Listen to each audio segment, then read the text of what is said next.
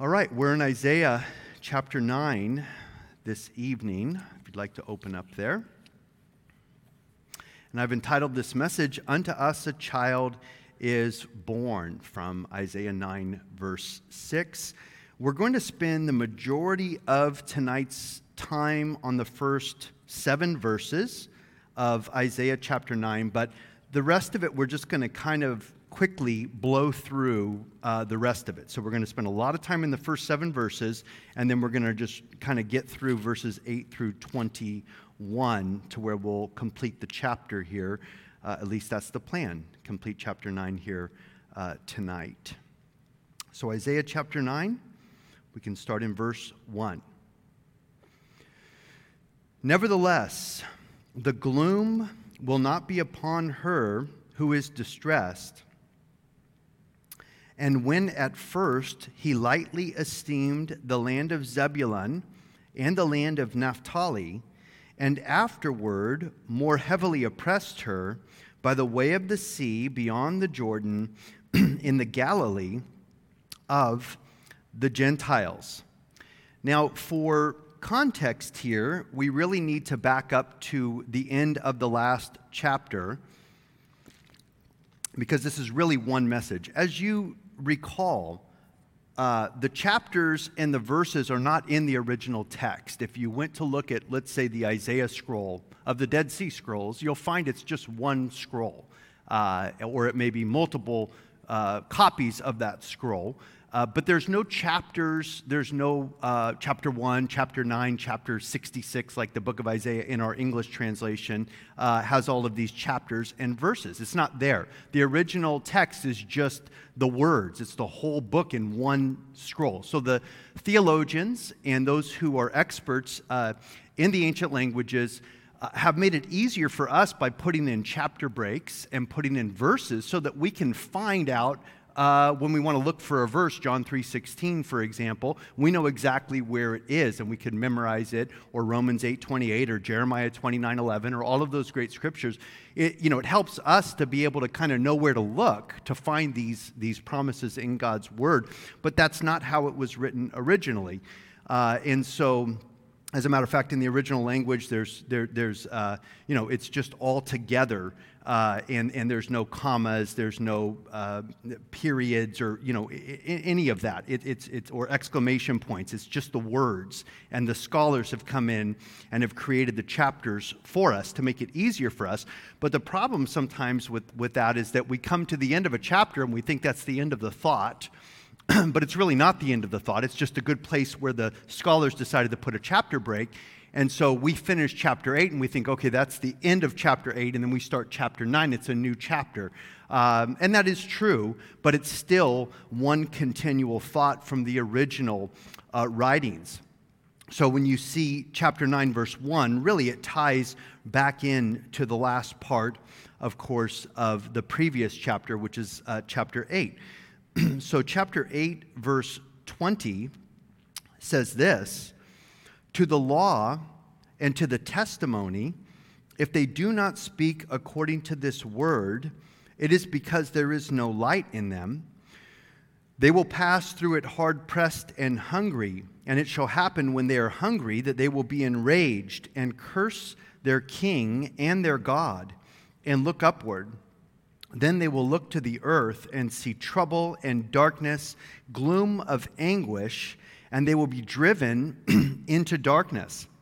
And then it gets right into chapter 9, verse 1. Nevertheless, the gloom of what? Of the darkness that he was just talking about at the end of chapter 8. Nevertheless, the gloom will not be upon her who is distressed, etc. But the last part of chapter 8 is talking about when the Assyrians are going to come and basically bring the downfall of the nation of Israel and the nation of Syria. So Damascus and Samaria. Damascus was the capital city of Syria, still is actually today. And Samaria was the capital city of the 10 northern tribes, the nation of Israel. Samaria was their capital city. And so in Isaiah the prophet, he kind of jumps around with this prophecies. Some of them are way into the future. Some of them are still in the future for us today, related to the kingdom of Christ, the second coming of Christ, his reign upon the earth, and so forth. Some of his prophecies pertain to what happened right then and there. And some of his prophecies came to pass decades after he prophesied. And so he is here at the end of chapter 8, basically telling them what's going to come upon their enemies. Remember, they were scared. Ahaz was afraid that the Israelites and the Syrians were going to come down and conquer them and depose Ahaz as the king. And Isaiah, starting in chapter 7, Isaiah the prophet is encouraging Ahaz. No, God has a plan, and God is going to take out your enemies. You're not even going to have to worry about Syria, and you're not going to have to worry about Israel. God is going to take them out. He's going to raise up Assyria to come against them. So when he's saying here that they're going to pass through the land, verse 21 of chapter 8, hard-pressed and hungry, and when they're hungry, they'll be enraged and curse their king and their God and look upward. This is a very dark time about the nation of Israel when they're going to be carried away captive by the Assyrians. Very dark time. They're going to curse their king. They're going to curse God. They're going to be enraged. It's going to be a time of despair. It's going to be a time of darkness. It's going to be a time of hopelessness. Which would come upon them, and which did come upon them. And the Assyrians, historians tell us, were terrible. They were terrible conquerors. I mean, they were brutal. They would maim the people. And we're going to see more about the Assyrians when the Assyrians come later and besiege Jerusalem with King Hezekiah, Ahaz's son, who was a good king. Hezekiah was a good king. And the Assyrians come down and they besiege Jerusalem. And the people are terrified because the Assyrians were so wicked. They were so intimidating. They would literally, if you would not totally capitulate to them and acquiesce to them and just basically throw yourself on their mercy if they came to conquer you, they wouldn't kill everybody, but they would cut the noses off of people's faces. They would cut their ears off, and they would cut their tongues out in order to terrify them and terrorize them. It was really psychological warfare to get people to just give in without fighting. If the Assyrians came and you resisted them, you were going to die, or you were going to be maimed, and then you would be carried away captive to another land where you didn't speak the language, you didn't know the culture, and you would lose your identity, actually, when they would carry you away captive to another land, to another nation, another part of their empire. And so it was a darkness, it was a despair, it was a hopelessness that the children of Israel were going to face, and Isaiah is telling them they're going to come against Israel, your enemies, and they're going to carry them away captive, and it's going to be a time of terrible darkness. Now, in 2 Kings in chapter 15, I'll read this to you quickly. 2 Kings chapter 15 and verse 29, we read about the first part of the king of Assyria coming into the northern land of Israel, the 10 northern tribes. In the days of Pekah, king of Israel, Teglath-Pileser, king of Assyria, came and took Ijon, Abel-Beth-Mekah, Janoath, Kedesh, Hazar, Gilead, and Galilee, all the land of Naphtali, and he carried them away captive to Assyria. And so this was what was predicted by the prophet to happen, and this is the record of when it did happen. And then in 2 Kings 17, verse 5, we read this about the king of Assyria coming down. Now the king of Assyria went throughout all the land and went up to Samaria. Remember, Samaria is the capital of Israel, and besieged it for 3 years. In the 9th year of Hoshea, the king of Assyria took Samaria and carried Israel away to Assyria and placed them in Halah by the Habar, the river of Gozan, and in the cities of the Medes. For so it was that the children of Israel had sinned against the Lord their God, who had brought them up out of the land of Egypt from under the hand of Pharaoh, king of Egypt, and they had feared other gods and walked in the statutes of the nations whom the Lord had cast out from before the children of Israel, and of the kings of Israel which they had made. The first siege and captivity of Assyria was in 734 BC, historians tell us. But Samaria didn't fall until 721 BC. So Samaria held out. The capital of Israel held out, although the northern part of Israel had fallen sooner than later. Samaria would fall, but not until 721 BC. But this is the area that we're talking about here, the area of northern Galilee, northern Israel, the land of Zebulun and Naphtali. So again, we see here in chapter 9 and verse 1, "Nevertheless, the gloom will not be upon her who is distressed. And when at first he lightly esteemed the land of Zebulun and the land of Naphtali, and afterward more heavily oppressed her by the way of the sea beyond the Jordan in the Galilee of the Gentiles." So the prophet is now speaking of the area in northern Israel that would fall to the Assyrians in darkness, which of course would happen. And he's saying that the land of Zebulun and Naphtali by the way of the sea beyond the Jordan, the Galilee of the Gentiles. Verse 2, "The people who walked in darkness have seen a great light. And those who dwelt in the land of the shadow of death, upon them a light has shined."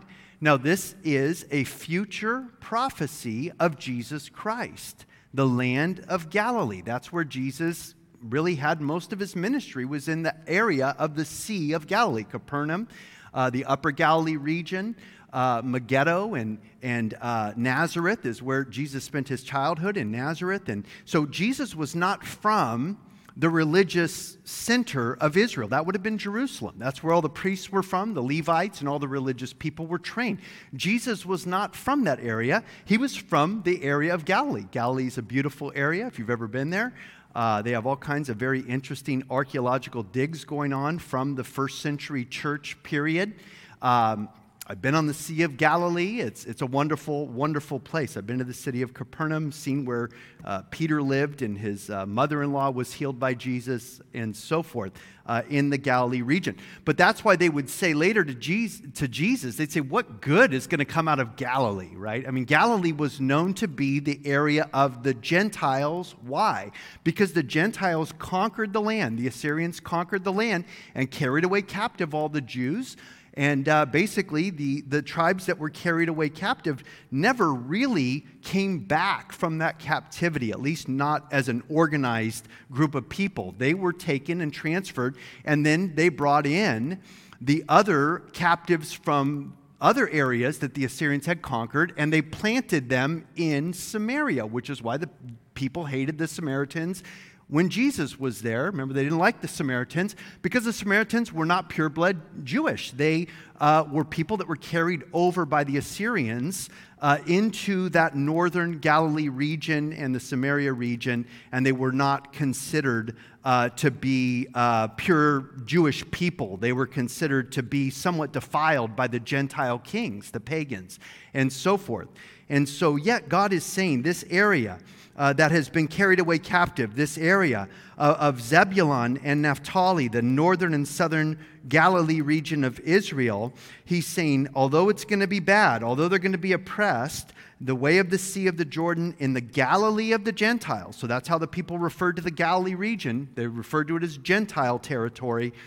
He says, the people who walked in darkness, verse 2, have seen a great light.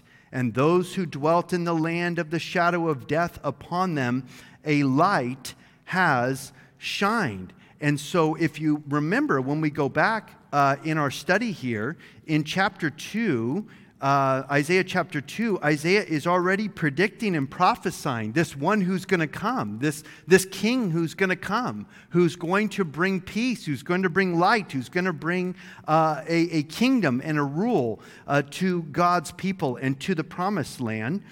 In Isaiah chapter 2, verse 2, Isaiah said, "Now it shall come to pass in the latter days that the mountain of the Lord's house shall be established on the top of the mountains, and shall be exalted above the hills, and all the nations shall flow to it. It's interesting, if you go to Israel today, there's people from all over the world, maybe not right now with COVID, but any other time besides the time of COVID, they have people from every tribe, tongue, language, nation, culture there in Israel, in Jerusalem. To some degree, this is already happening in our day. All the nations are already flowing to Jerusalem, to the hill of Zion that's going to be established above all the other nations and all the other hills. Verse 3 says, many people shall come and say, come, let us go up to the mountain of the Lord, to the house of the God of Jacob. He will teach us his ways, and we shall walk in his paths. For out of Zion shall go forth the law and the word of the Lord from Jerusalem, and he shall judge between the nations and rebuke many people. And they shall beat their swords into plowshares and their spears into pruning hooks. And nation shall not lift up sword against nation, neither shall they learn war anymore. So the prophet Isaiah was already speaking about this future kingdom, this future king who was going to come. And we see that he gives more and more detail. God gives more and more light to the prophet Isaiah that Isaiah then gives to the people of Israel that we can now look back on, and we could read this for ourselves, that there's going to be a rule and a ruler that's going to come out of Zion. Then he's going to bring peace to the world. This is Jesus. He's going to come back, and he's going to bring peace to the world. They're going to beat their swords into plowshares, their spears into pruning hooks. Nation shall not lift up sword against nation, neither shall they learn war anymore. Jesus, the Prince of Peace, is going to bring peace to the earth at this time. There will be no more war. And all of the weapons of war will be converted into agricultural instruments. You know, you take a sword, you take a spear, you turn it into a plowshare, you turn it into a pruning hook. We spend somewhere in the neighborhood, I think our last budget was somewhere in the neighborhood of $720 billion in our defense budget, just for the defense budget of the US of A, United States of America. But if you take the defense budgets of all of the nations of the world today, you're talking somewhere in the neighborhood of $2 to $3 trillion a year. $2 to $3 trillion a year today is spent on military around the world, defense, military. If you add in the CIA, the FBI, all the black projects, it gets even much bigger in those projects that are buried into the budget and things like this that are not specified. And then you think about all the black projects of China and of Russia and of Iran and so forth that are not publicly known. You're talking trillions and trillions of dollars every year is spent on what? On war, on the war apparatus, on the ability to defend yourself against a foreign enemy, and to attack another country if you want to, because of course military might is power in this world, always has been. But that's a lot of money. Think about how many people you could feed around the world with $3 trillion a year. To turn all of your military budget into agriculture to feed the world's population. And that is exactly what Jesus Christ is going to bring when he comes back to the earth and he sets up his kingdom to rule and to reign from Jerusalem over the whole earth.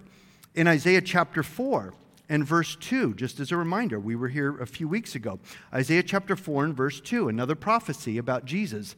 In that day the branch of the Lord shall be beautiful and glorious, and the fruit of the earth shall be excellent and appealing for those of Israel who have escaped. And it shall come to pass that he who is left in Zion remains in Jerusalem will be called holy, everyone who is recorded among the living in Jerusalem, when the Lord has washed away the filth of the daughters of Zion, and purged the blood of Jerusalem from her midst by the spirit of judgment and by the spirit of burning.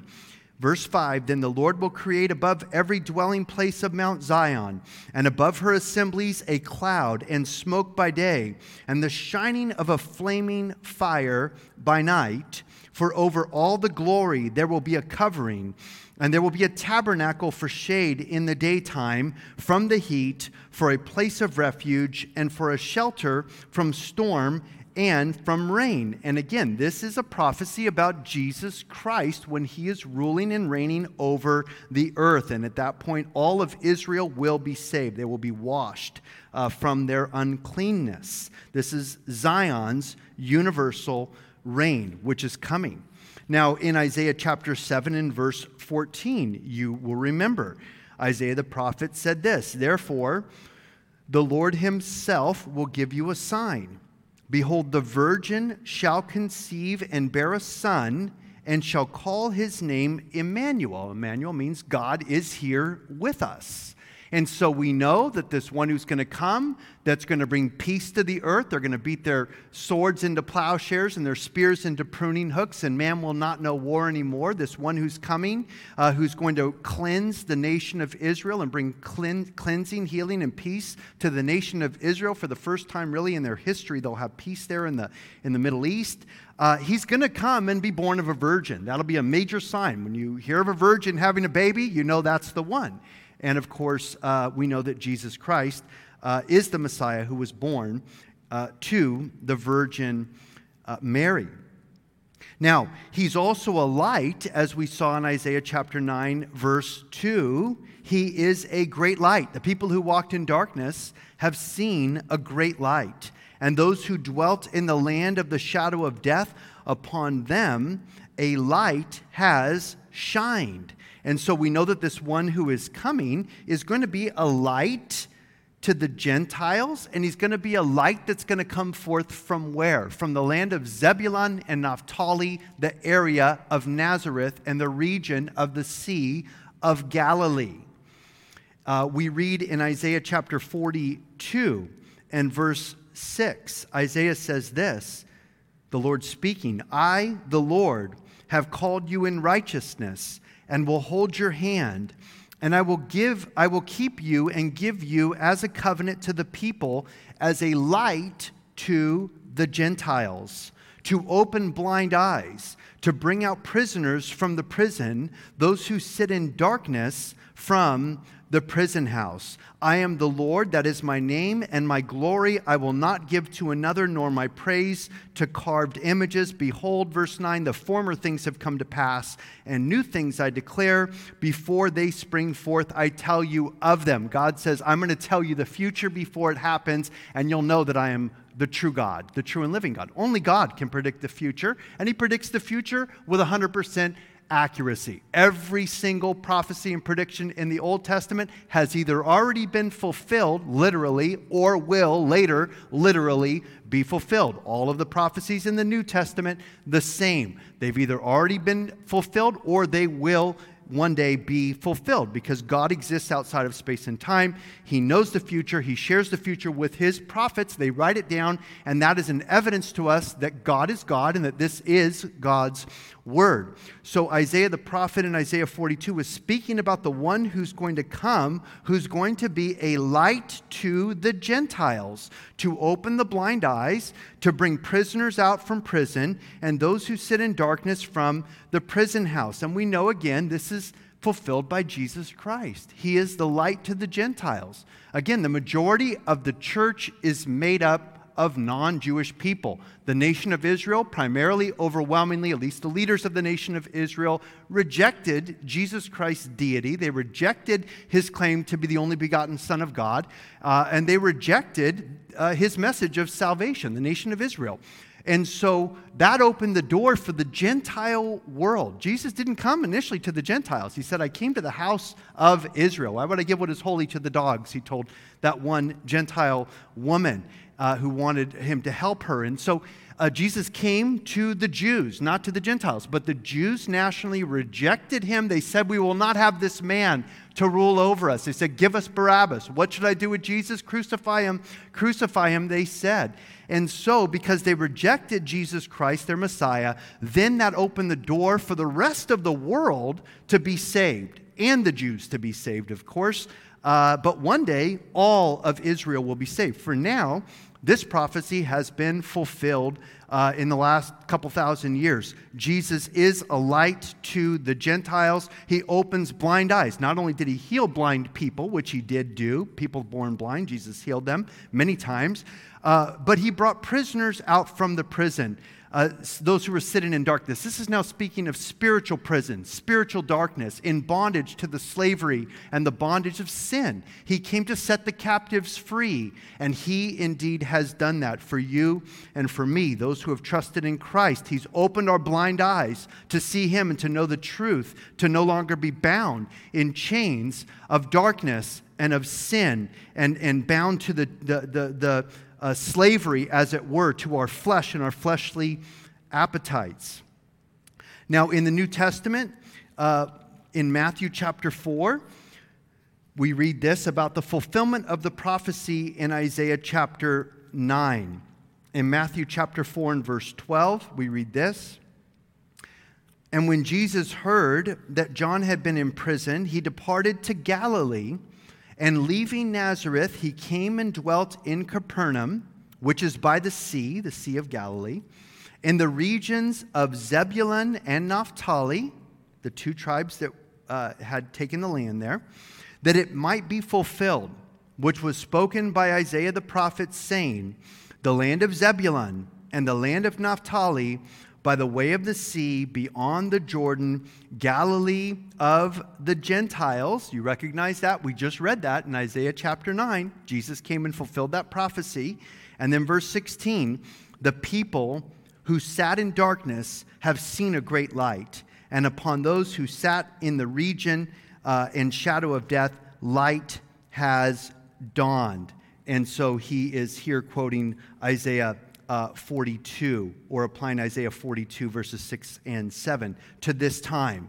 So Jesus came, he was the light of the world that came into the darkness, to the darkness of the Gentiles, and he still is the light of the world that comes into the lives of unbelievers to save them, to heal them, and to redeem them.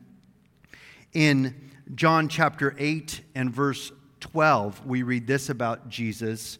John chapter 8 and verse 12, Jesus said, I am the light of the world, and he who follows me shall not walk in darkness, but will have the light of life. And so we know that all of these prophecies in Isaiah, speaking of the coming king and kingdom and Messiah, were fulfilled or will be fulfilled. Some of them are still future, by Jesus Christ. It's speaking of him. So back in Isaiah 9, continuing in verse 3, for you have multiplied the nation and increased its joy.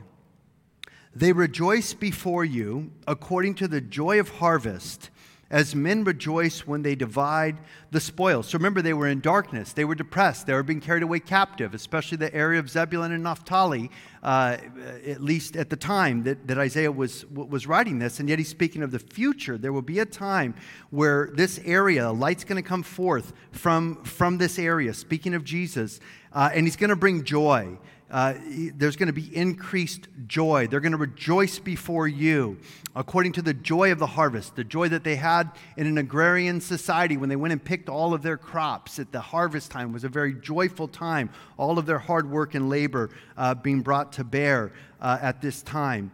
The joy of the harvest, and as men rejoice when they divide the spoils. Speaking of when a conquering army would win a war, then they would take the spoils of war. To the victors go the spoils. And so he's saying it's going to go from a place of darkness and despair to a place of light and joy in this time. Verse 4, he says, for you have broken the yoke of his burden, and the staff of his shoulder, the rod of his oppressor, as in the day of Midian. So he's talking now about bondage, foreign occupation, or oppression, or being carried away captive. He says, you've broken the yoke of their burden. This would be the yoke of bondage upon their shoulders. The staff from their shoulder, the rod of their oppressor, that which their enemies would use to beat them and humble them and keep them low and keep them down. He says that God is going to break this yoke. He's going to break the staff on their shoulder and break the rod of his oppressor, as he did in the days of Midian. You remember Gideon's 300, his army of 300 went against the Midianites and the Amalekites back in the book of Judges in chapter 7. And Gideon went with 300, and God fought for Gideon and for the 300 faithful soldiers who were there with Gideon and wiped out. They wiped themselves out, actually. They turned against each other, the Midianites and the Amalekites. But there were so many of them. It was 300 against hundreds of thousands. I mean, they were like locusts, they said, on the field. There were so many of the enemy there. It was an impossible odds. There was no way 300 guys could have taken on all these soldiers, but God fought for them, and God destroyed their enemies there in Judges.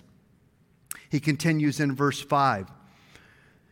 For every warrior's sandal from the noisy battle and garments rolled in blood will be used for burning and fuel of fire. Now, the historians tell us that there was a lot of psychological warfare that the Assyrians used to intimidate people, to bully people into complete submission to their rule. And so when you would hear the sandals of the warriors coming, marching toward your country, the hundreds of thousands of soldiers from Assyria marching against you to besiege you, and you know what they do to the people that try and resist them and fight against them, then they would be terrified of this noise of the sandals of the enemy coming to attack them.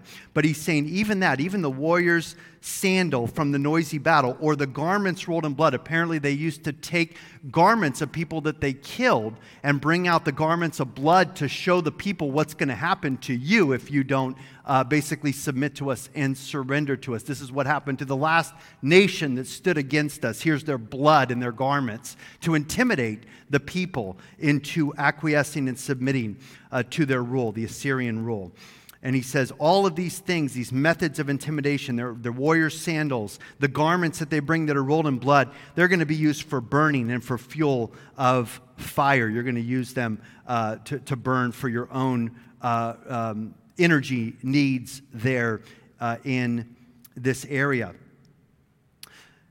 Verse 6, for unto us a child is born, unto us a son is given, and the government will be upon his shoulder, and his name will be called Wonderful, Counselor, Mighty God, Everlasting Father, Prince of Peace.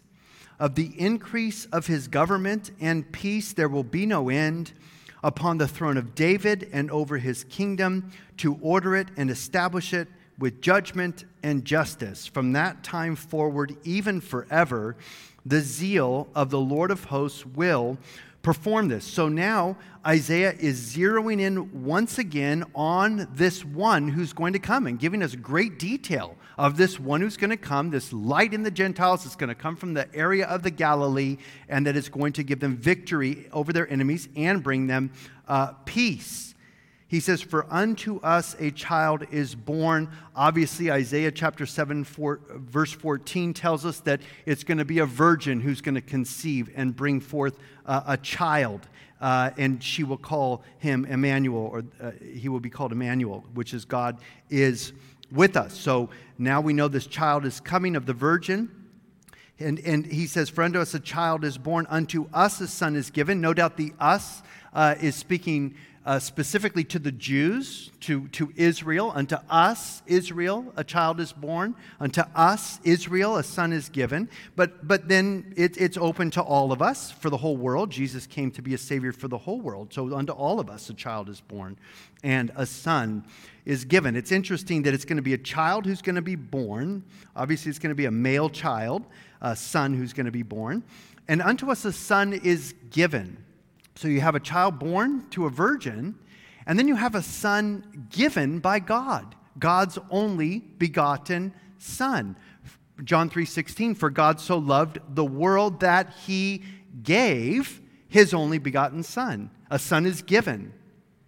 For God so loved the world that he gave his only begotten Son, that whoever would believe in him would not perish but have everlasting life. This is the fulfillment in John chapter 3 here of this prophecy in Isaiah chapter 9 verse 6. Unto us a son is given. The only begotten Son of God is given to us through this child who is born to the Virgin. And the government will be upon his shoulder. He's going to have a rule. He's going to have a rod of iron, according to Psalm chapter 2. As a matter of fact, Psalm chapter 2 is such an amazing prophecy about Jesus Christ. I'm going to turn here real quick. Psalm chapter 2 talks about his rod of iron, his rule, and the fact that he is called the Son of God. We read in Psalm chapter 2 and verse 4, "He who sits in the heavens shall laugh. The Lord shall hold them in derision.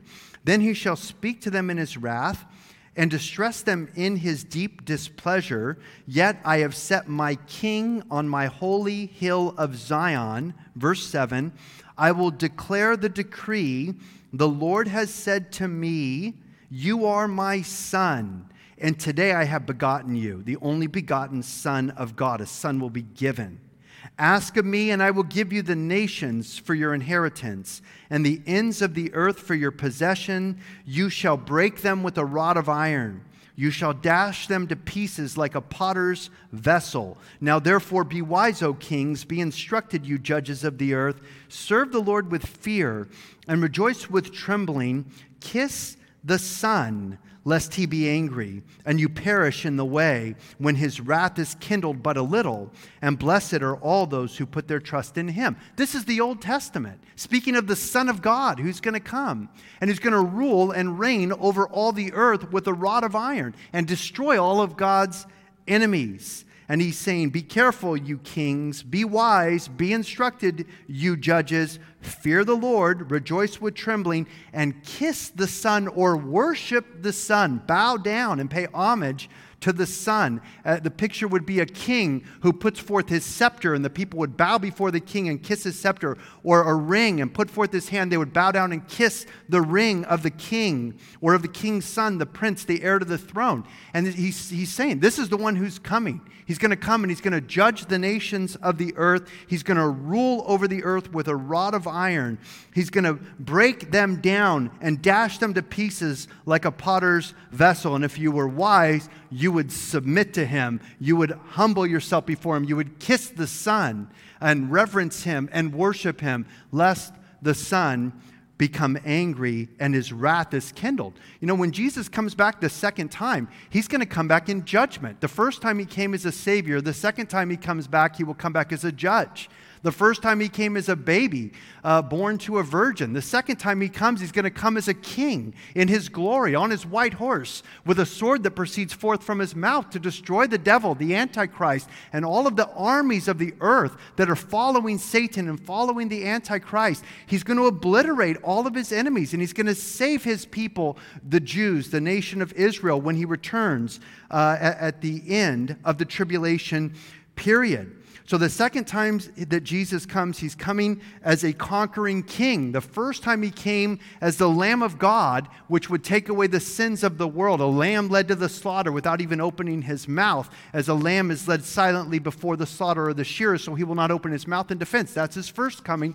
The second time he's going to come as the lion, roaring as the lion of the tribe of Judah, to come and destroy the enemies of God and to set up his kingdom upon the earth. Indeed, the governments of the world will be upon his shoulders. He is going to rule and reign over all the earth, and he will rule and reign forever and ever. Back again in chapter 9 and verse 6, "For unto us a child is born, unto us a son is given.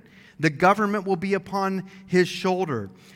Interesting about his government, verse 7 says this: "Of the increase of his government and of his peace there will be no end." He's going to have an eternal reign, an everlasting government.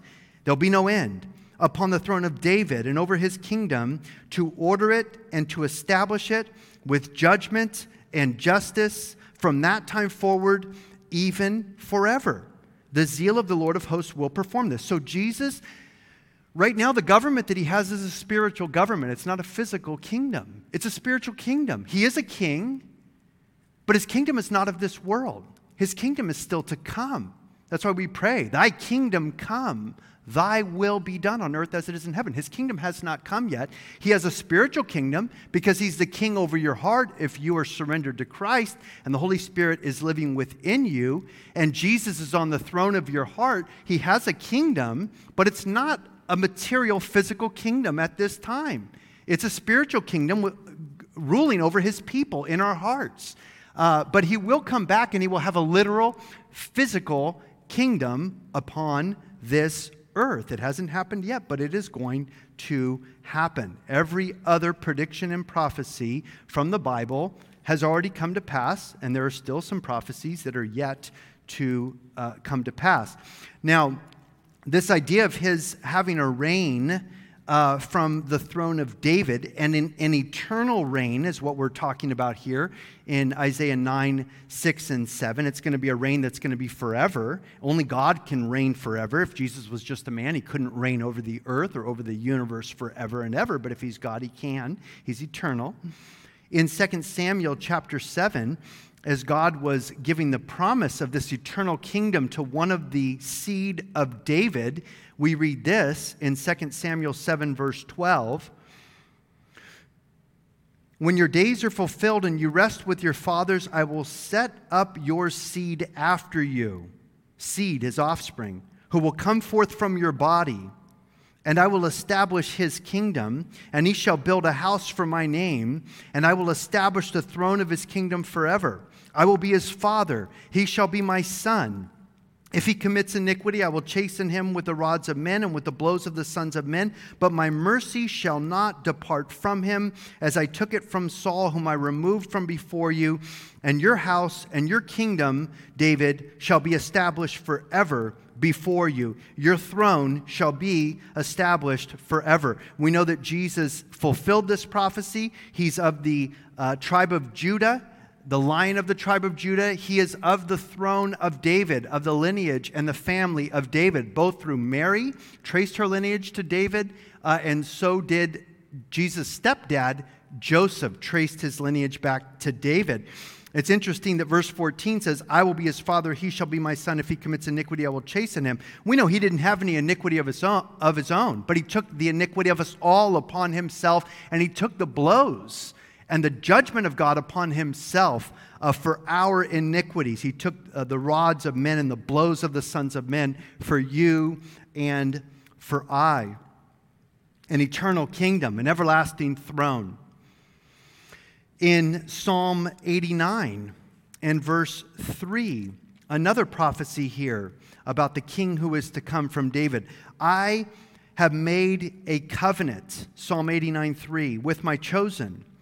I have sworn to my servant David, your seed I will establish forever and build up your throne to all generations. Now, there is no king in Judah today. Matter of fact, there hasn't been a king in Judah ruling from Jerusalem for thousands of years. So we know that this is a future king, a future kingdom that is not, it has not happened yet. It's going to come. He's going to come because God says it's going to be the seed of David.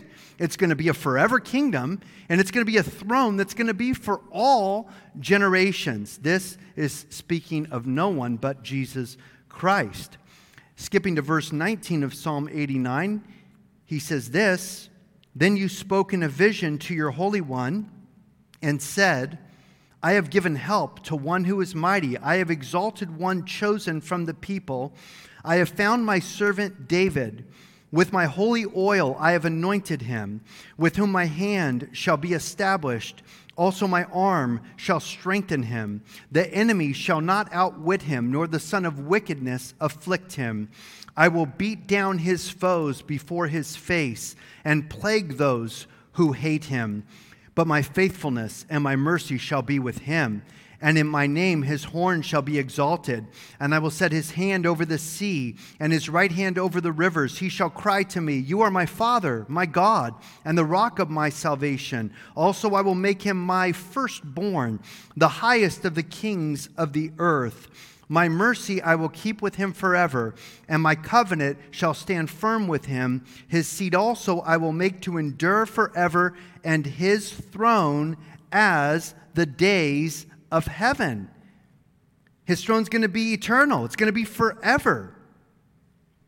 Speaking of this one who's going to come through David, he says in verse 30, if his sons forsake my law, they do not walk in my judgments. If they break my statutes, do not keep my commandments, I will punish their transgression with the rod and their iniquity with stripes. Nevertheless, my loving kindness I will not utterly take from him, nor allow my faithfulness to fail. My covenant I will not break, nor alter the word that has gone out of my lips. Once I have sworn by my holiness, I will not lie to David.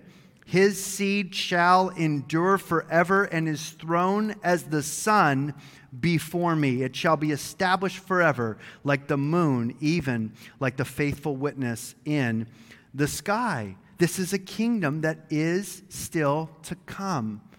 Jesus has a kingdom coming. His kingdom will come. He will have a government, and the government will be upon his shoulders. In Luke chapter 1, in verse 31, we read this, speaking about Jesus when he was coming and Mary hearing that she was going to bring forth the Messiah. Luke chapter 1, verse 31 says this, and behold, you will conceive in your womb and bring forth a son, and you shall call him Jesus, and he will be great and will be called the Son of the Highest. And the Lord God will give him the throne of his father David, and he will reign over the house of Jacob forever, and of his kingdom there will be no end. An eternal reign. An eternal reign that is still yet future. Now, he's reigning right now over the hearts of his people. He has a kingdom, but it's not physical yet. It's a spiritual kingdom. And so he has his kingdom in our hearts, but he will one day have a literal, physical kingdom here upon the earth. So again, back in chapter 9, verse 6 of Isaiah, for unto us a child is born. This is the child born to the virgin of Isaiah 7:14. Unto us a son is given. This is the Son, the only begotten Son of God. Today thou art my son, I have begotten thee, God said in Psalm chapter 2. He says, continuing, the government will be upon his shoulder, and his name will be called Wonderful, Counselor, Mighty God, Everlasting Father, the Prince of Peace. And we have been doing a study on the deity of Christ on Sunday mornings. We'll do one more teaching on the deity of Christ this Sunday. I encourage you to listen to the other messages if you weren't here, because the Bible declares to us that Jesus is God. He is God and man. He is the God-man. He's a child born. He's a son given. God gave us his only begotten Son. He's going to have a government, a kingdom that will reign forever and ever. And his name is going to be called all of these wonderful titles. His name's going to be called Wonderful. Now, we know that Wonderful was the description of the captain of the Lord of hosts, the angel of the Lord, back in the book of Judges, where the captain of the Lord of hosts appeared. And he says, he's wonderful. Do you not know that I'm wonderful? And it was God speaking. It was a Christophany, an Old Testament appearance of Jesus Christ there in Judges chapter 13, the captain of the Lord of hosts, and his name is Wonderful. He's wonderful. He's full of wonder and awe. He is also a counselor. He's the counselor. He is the wise counselor. He gives us true wisdom. He gives us counsel. He gives us guidance. He is our counselor through his Holy Spirit, through his word. He counsels his people. He gives us wisdom. He gives us instruction. He teaches us right and wrong, truth and error, and he teaches us light compared to darkness. He is wonderful, and he is our counselor. And now we're told that he's God, mighty God. His name shall be called Wonderful, Counselor, Mighty God. El Gabor in Hebrew, Mighty God. Now we know in Isaiah chapter 10 and verse 21 that this is speaking of only the mighty God of Israel. Isaiah chapter 10 verse 21 says, the remnant will return, the remnant of Jacob, to the mighty God. And so the mighty God is used to speak of God the Father, or the God of Abraham, Isaac, and Jacob in Isaiah chapter 10 and verse 21. And that same word is used to describe the child who will be born to us, the son who will be given to us. He will be called Mighty God. Now, the New Testament, of course, tells us this as well, that Jesus is God. In Titus, in chapter 2, in verse 13, I'll read this to you. Titus 2, verse 13 says this, looking for the blessed hope and glorious appearing of our great God and Savior, Jesus Christ, who gave himself for us, that he might redeem us from every lawless deed and purify for himself his own special people, zealous for good works. Jesus Christ is called our great God and Savior. He is God. It's hard for us to wrap our minds around that. A lot of people have a hard time with the deity of Christ, but it is nonetheless true. He is the second person of the Trinity. He is God the Son, and he is the only begotten Son of God. The monogenes, the one who is the carbon copy of God. That's why he would say, if you've seen me, you have seen the Father. I and my Father are one. He's also called, back in Isaiah 9:6, the wonderful counselor, the mighty God, the everlasting Father. He's called the everlasting Father here in this prophecy, way back in the book of Isaiah. So although he's not going to be the Father, he's going to be just like the Father. He's exactly like the Father. If you've seen me, you've seen the Father. I and my Father are one. In the book of Hebrews, chapter 1, we're told this about Jesus. Hebrews chapter 1 and verse 2. Has in these last days spoken to us by his Son, whom he has appointed heir of all things, through whom also he made the worlds, verse 3 of Hebrews 1, who being the brightness of his glory and the express image of his person, and upholding all things by the word of his power, when he had by himself purged our sins, he sat down at the right hand of the majesty on high. So it says that he, Jesus, is the brightness of the glory of God the Father, and the express image of his person. He's exactly like his Father. Exactly like his Father. He's the perfect image of God. Again, if you want to know what God is like, you need to study the life and the teachings of Jesus, and you will learn what God is like, because Jesus is God. He's the only begotten Son of God. He also is called the Prince of Peace. Remember, he's going to bring peace to our world. The Prince of Peace, Shalom or Shalom. He's the Prince of Peace. He brings peace into our world. Jesus said, peace be with you. My peace I give to you. And once you have peace with Jesus, then you have peace with God. And once you have peace on the vertical level between you and God, you're no longer an enemy of God. You're no longer at war with God. You're now a son or a daughter of God through faith in Jesus Christ. You have peace with God, and now you can have peace with man. You can have peace with others, with one another. Once you have the vertical peace established, then it makes the horizontal peace possible. If you don't have peace vertically with God, you'll never have peace horizontally with man.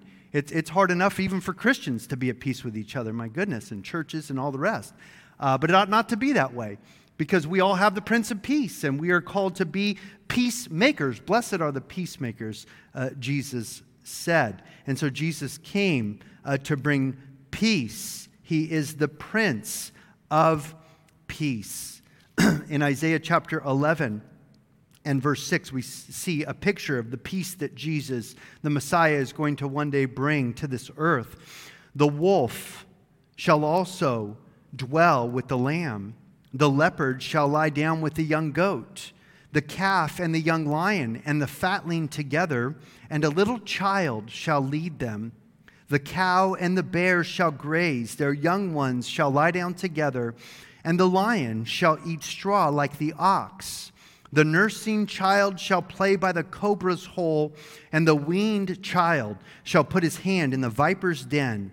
They shall not hurt nor destroy in all my holy mountain, for the earth shall be full of the knowledge of the Lord as the waters cover the sea. Verse 10, and in that day there shall be a root of Jesse, who shall stand as a banner to the people, for the Gentiles shall seek him, and his resting place shall be glorious. This is the millennial reign of Christ, when he comes back and he conquers the devil, and he casts the devil into the abyss, and he casts the Antichrist and the false prophet into the lake of fire. You can read about it in Revelation chapter 19, Revelation chapter 20. He's going to come. He's going to establish this 1,000-year reign, this millennial kingdom, where he will be over the earth, and even nature is going to be at peace with each other. It's going to be like it was before the fall of man.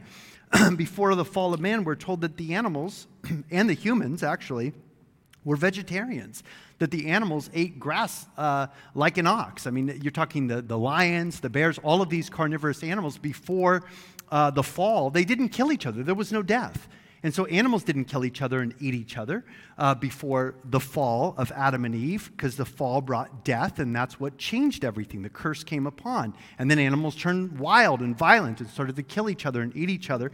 Man actually was not given permission to eat meat or to eat the flesh of animals until after Noah's flood. They were vegetarians up until after Noah's flood, and that's when God gave man permission to eat animals. Before that, man did not eat animals. He just ate as it were as a vegetarian. And the animals, I see my dog sometimes eating grass in the backyard, and it reminds me of this prophecy. Of course he'd prefer meat. He'd prefer probably raw meat, but he'll eat grass sometimes. The panda, these huge panda bears will eat bamboo. They're really vegetarians. Bears will eat leaves and honey and, different things. These wild boars will eat acorns. Animals can live off of food other than eating other animals, even in nature today. But this is going to be a reverse of the curse that came upon the earth. And as Jesus Christ comes and sets up his kingdom, there will be peace among men, peace with God, and peace among all of creation. Even the animals will be at peace with one another. These are prophecies that are yet to come. He continues in verse 7, chapter 9, verse 7, speaking of the one who is to come. Of the increase of his government and of his peace there will be no end upon the throne of David and over his kingdom, to order it and establish it with judgment and justice from that time forward, even forever. The zeal of the Lord of hosts will perform this. This is a forever king. Only God can be a king forever. Any other man would die eventually and his kingdom would end. But Jesus, the Son of David, is going to come, and he is going to reign and rule over the earth forever and ever. First for 1,000 years and then forever and ever. I love the prophecy in Daniel chapter 7. I'll read this to you in verse 13. Daniel 7:13. I was watching in the night visions, and behold, one like the Son of Man. This is all in the Old Testament, guys. The Son mentioned over and over again in the Old Testament. It's not just a New Testament idea, the Son of God, the Son of Man. I was watching in the night visions, behold, one like the Son of Man coming with the clouds of heaven. He came to the Ancient of Days. The Ancient of Days is the one who was sitting on the throne in verse 9. I watched till thrones were put in place, and the Ancient of Days was seated. The Ancient of Days is God the Father. Here is the Son of Man that comes up, Old Testament, comes up to the Ancient of Days, a heavenly scene that Daniel is recording.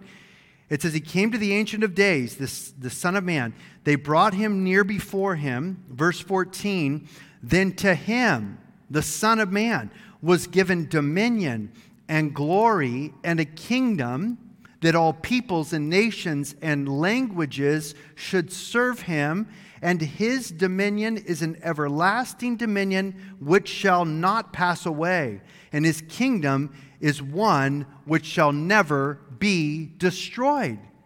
Who else is this speaking of if it's not speaking of Jesus Christ? The Son of Man who comes before the Ancient of Days, and the Ancient of Days gives him a kingdom that's going to be forever and ever and ever and rule over all the nations of the earth, every tongue and tribe and nation. It's Jesus. Thy kingdom come, thy will be done on earth as it is in heaven. For thine is the kingdom and the power and the glory. Jesus taught his disciples to pray now and forever. Amen. He's going to reign forever and ever and ever. And when he reigns, he will bring justice to the earth. He will establish righteousness upon the earth. And the result of God ruling over his people for the first time really since before the fall in the Garden of Eden, there will be peace upon the earth because the Prince of Peace will be the king over all the earth at that time. Now, quickly back in chapter 9, verse 8, the Lord sent a word against Jacob, and it has fallen on Israel. All the people will know, Ephraim and the inhabitant of Samaria, who say in pride and arrogance of heart, the bricks have fallen down, but we will rebuild with hewn stones. The sycamores are cut down, but we will replace them with cedars. Therefore the Lord shall set up the adversaries of Rezin against him and spur his enemies on, the Syrians before, the Philistines behind, and they shall devour Israel with an open mouth. For all this his anger is not turned away, but his hand is stretched out still. So Isaiah 9, really, verses 1 through 7, were a future prophecy about Jesus Christ coming, the light among the Gentiles from Galilee and so forth. Unto us a child is born, unto us a son is given, the wonderful Handel's Messiah song. But now he's turning back to the present time, and he's talking about, again, pivoting back to the present time. He was looking at the future. Now he's turning back to the present and saying that this is going to come against these who were going to come against you, Judah, Israel, Jacob, those who are rebelling and those who are into false pagan worship and so forth. And they were going to be carried away captive by the Assyrians. But it says that they had pride and arrogance of heart, that when the enemies were coming and already beginning to destroy the northern areas of Israel as they were making their way to the southern part and to Samaria, the capital city, they were saying, we're just going to rebuild. You know, they're going to come down. The Assyrians are going to take down our buildings and cut down our trees and so forth. We'll just rebuild. We'll replant even stronger than before because of their arrogance. It was the judgment of God coming upon them because of their wickedness. And yet they weren't going to turn back to God and humble themselves. They thought they could bail themselves out and fix everything on their own, by their own power, by their own hand. And God is saying, no, it's not going to work, because God's anger is stretched out still against you. Verse 13 says, for the people do not turn to him who strikes them, nor do they seek the Lord of hosts. So when the Lord is disciplining you, the best thing you could do is soften your heart, humble yourself, repent, and turn to God and let God help you. But if God is disciplining you, chastising you, you're hardening your heart, you're digging in, you're backing up against the wall, and you're saying, I'm not going to humble myself before God. I'm going to bail myself out of this situation. You're in big trouble, because at that point you're fighting against God. You're not fighting against the circumstances of the people in your life. This is God's judgment upon his people, for judgment begins in the house of God. The Lord disciplines us if we are his children, and we are to humble ourselves and repent and turn to him. That's not what they were doing, the nation of Israel. He says, for the people do not turn to him who strikes them, nor do they seek the Lord of hosts. Therefore the Lord will cut off head and tail from Israel, palm branch and bulrush in one day. The elder and the honorable, he is the head.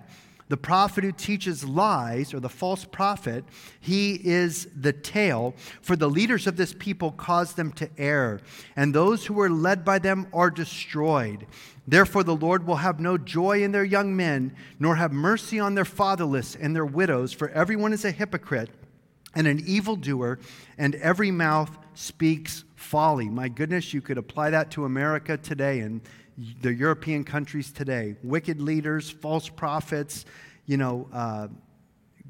God is saying everyone's a hypocrite, everyone's mouth is full of folly, everyone's an evildoer. In other words, everyone is doing what's right in his own eyes, and man's heart and thoughts are only evil continually. When you have rejected God and you think that you don't answer to God for your life and for your actions and for your words. He says, for all this, his anger is not turned away, but his hand is stretched out still, his hand of judgment upon Israel. Verse 18, for wickedness burns as the fire, it shall devour the briars and the thorns, and kindle in the thickets of the forest. They shall mount up like rising smoke. Through the wrath of the Lord of hosts, the land is burned up, and the people shall be as fuel for the fire. No man shall spare his brother. Fire being a judgment of God upon his people. Interesting. We have fires that get worse every year in California. Half the state is on fire right now. Every year we have these fires that get worse and worse and worse and worse. And this was a judgment of God upon his people Israel here in the book of Isaiah. The fires burning that you will not be able to extinguish. He says, no man shall spare his brother. He shall snatch on the right hand and be hungry. He shall devour on the left hand and not be satisfied. Every man shall eat the flesh of his own arm. Manasseh shall devour Ephraim, Ephraim Manasseh. Together they shall be against Judah. For all this his anger is not turned away. His hand is stretched out still. So he's saying that when this judgment comes, and the Assyrians did come, there's going to be a siege, which there was, and there's going to be cannibalism, that people are going to be eating the flesh of one another. They're going to be killing one another to take the food, because they're going to be literally starving to death. And this is exactly what happened to the 10 northern tribes of Israel, who Ephraim and Manasseh are the sons of Joseph. Speaking of the nation of Israel, the northern tribes were conspiring to come against the southern tribe of Judah, and God says that he's not going to let them attack Judah or destroy Judah. God is going to fight against even his own people, Israel. Let's pray. Lord, we thank you so much for your word. We thank you for your promises, Jesus, that you're going to come back again. You told us, Lord, I go to prepare a place for you, and if I go, I will come again to receive you unto myself, that where I am, there you may be also. We thank you, Lord, that you are preparing a home for us now, and that you're going to come back again for us, Lord. We look forward to your return. We look forward to you coming and making everything right. We look forward to you coming and judging the devil and judging all of those who are following after evil, Lord, and to rescue and to preserve the righteous ones, Father. How we need your help in our world today, Lord. We pray that you would stir us up. We pray, Lord God, you would wake us up, and we would see how late the hour is, Lord God, that the end is so near. Help us to live in a way where we are looking for you, we're living for you, we're watching for you. In Jesus' name we pray. Amen. We all want to thank you for listening. If this message has blessed you, as we all pray that it has, send the link to this podcast to your friends. Working together, we can get Michael's teaching of the whole of God's inerrant word to all those who hunger to hear it. If you would like to see this ministry expand to reach even more of the broken and lost, if you have questions, comments, and prayer requests, email us at coahpodcast@gmail.com. We would be honored to pray for you, as we hope you are praying for us. Good day and God bless from City on a Hill Church, Tehachapi, California.